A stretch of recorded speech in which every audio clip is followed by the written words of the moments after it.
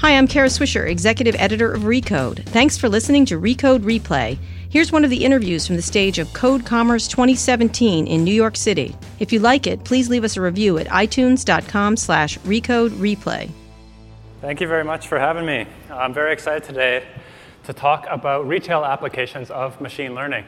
So I created Clarify just after finishing my PhD in 2013, where I studied machine learning applied to understanding images and video, and that's exactly what we do.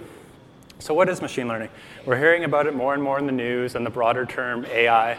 So AI is a term for all algorithms that have intelligence. Machine learning is a subset of those that learn from data. And a very popular one that you're hearing are neural networks or deep learning. Those are synonyms with each other. And they look something like this. They're called neural networks because they work just like your brain works. It's built up in multiple layers of processing from some input, in this case, a picture or coming into your eyes, and some final classification, the things you see, or in this case, it's predicting that there's a person or people in this picture. And these layers of processing have special names, like convolution, sounds fancy, but all it is template matching. And very importantly, these templates are learned from the data. They're going to learn things like edges and colors in the lower layers, but as you get higher, they'll learn like eyeballs and mouths, and then say face, and then be able to recognize that there's a person in this picture. And all of that is done by taking in examples that have been labeled by humans, and it can learn that mapping. So the more images you show it, the smarter it gets. Just like a child is. They don't know much when they're young, but they get smarter as they grow old.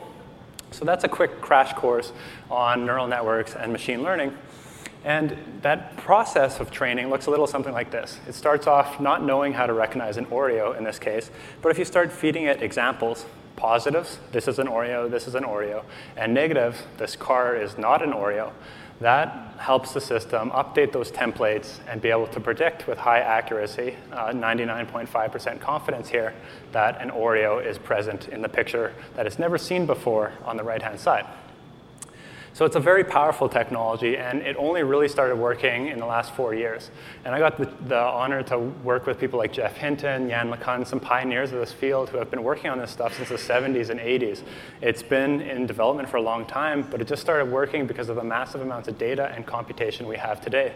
And so you have to be thinking about it in your business. This is going to change every interaction with your customers. But you have to ask yourself a very simple question. Are you an AI company? If the answer is yes, build it in-house. There's lots of tools out there. They're open source. You can use them. If you're not, then it's the same as every tech stack that you might use in your company. You wouldn't write your own database. You wouldn't write your own word processor or operating system. Don't even think about writing your own artificial intelligence. There's alternatives to that. And that's where people like Clarify come in. And we're not the only AI company. There's lots of AI as a service plays out there.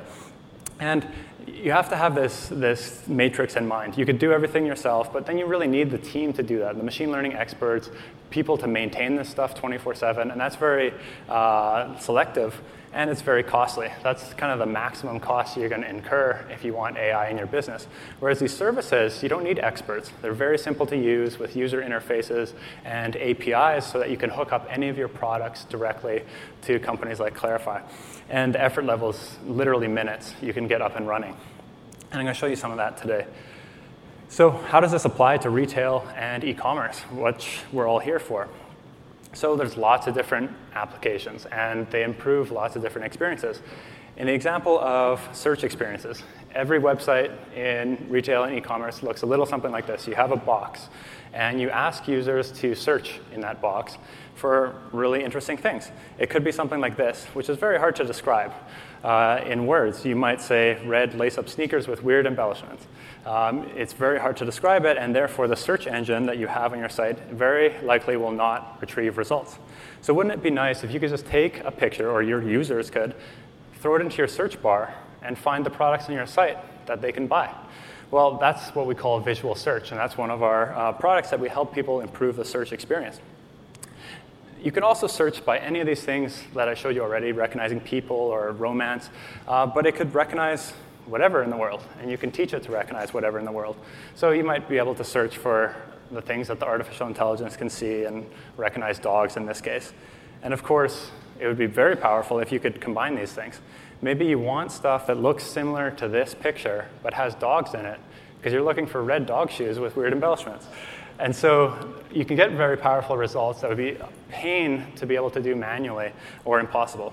So that's the search experience improvements that companies like Trivago are leveraging. So they have 10 million plus hotel listings across the globe. Every one of them has professional photos uploaded. And they're organizing it by things like outdoor pool, indoor pool, gym, spa, ocean view, so that when you're planning your next vacation, if you search for pools in Jamaica, you might be able to find those listings and compare very quickly to make your decision and your travel experience easier. And that increases the conversion rate for Trivago. Now, if you think about product recommendations, a very similar story. And everybody in this room has experienced this. We've all shopped online. Maybe I'm looking for a blue chair, for example. And there's sections on lots of different sites that say, these are things that you might like. And those are usually based on the last time I was here, I purchased these things. But those are irrelevant to me buying a blue chair today. So I don't want to see those. But I also see other people bought these things. Well, that's also irrelevant. They didn't buy blue chairs, and they're not like me. So what if you could learn directly, as you're interacting with the content, what the preferences of a user is, and recommend products based on that? And we were very excited to have West Elm do an integration with Pinterest and West Elm's product catalog to learn preferences from a Pinterest board to recommend products that a user might be interested in. And that increases the basket size and the revenue you can get per visit. And I want to show you what that looks like. So I have it up here. This is all public. You can test it out yourself, pintereststylefinder.westelm.com.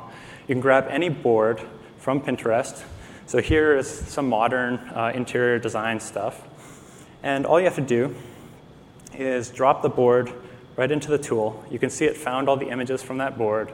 And let's say I'm shopping for living room furniture.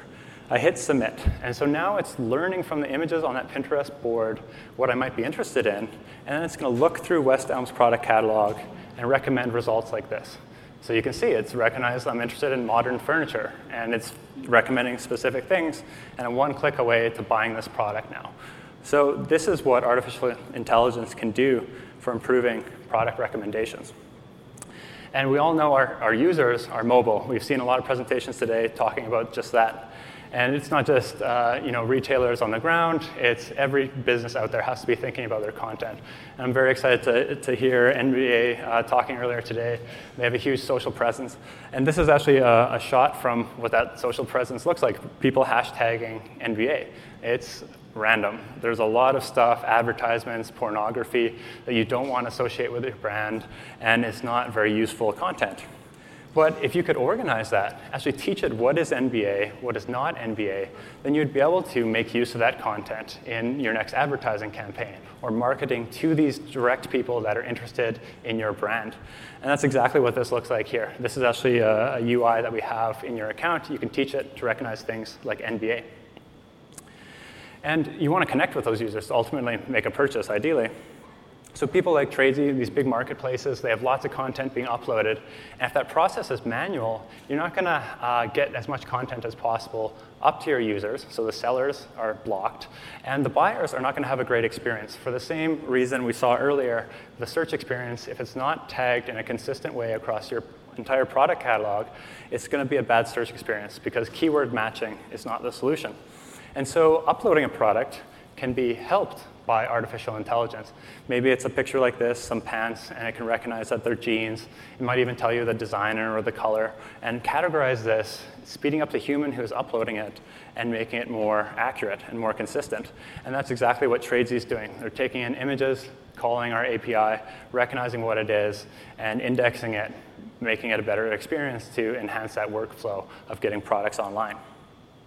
And then finally, of course, there's the physical world. How can we help that with artificial intelligence? Well, let's see. If you think of any store you go in, there's lots of factors. There's the actual people that are there. How old are they? Their gender, their multicultural appearance, what's in their shopping cart. That might give you a sense of what other things they might like to buy. How is the shelf stocked? What's on there? Are people actually looking at the shelf in the right ways? All this can be understood by understanding the pixels of those images. And so that experience can be extended even to your end users. And I'd like to show you a really fun product we just launched we like to call our mobile SDK. which lets you take this whole powerful artificial intelligence technology and run it directly on a phone. And so what this is showing is our model that recognizes over 11,000 different things, automatically recognizing things in the audience. And if I move it down here, you can see on the bottom left is recognizing MacBook. That's because I taught it how to recognize very specific things. I move it around, and why don't I just go into airplane mode here? This is running 100% on my device. I don't need the internet anymore. And better yet, I could teach it new things. Maybe I'm going to type something quick because I don't want to misspell it. So right in real time, you saw it in airplane mode, learn how to recognize Williams-Sonoma, MacBooks, and maybe even Nike shoes. So that's the power of artificial intelligence that you can now get directly in your users' hands to help understand how your users are interacting with the world and much more about them than you've ever been possible to do before. So thank you very much for listening to how AI can help you. Thanks for listening to Recode Replay. Remember to leave us a review at itunes.com/RecodeReplay and be sure to check out our other podcasts.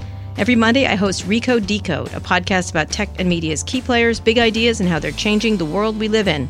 On Thursdays, you can hear Recode Media, in which Peter Kafka interviews the smartest and most interesting people in the media world. And on Fridays, I host Too Embarrassed to Ask, along with Lauren Good of The Verge, where we answer all of your questions about consumer tech. You can find all these shows and more at recode.net or wherever you listen to your podcasts.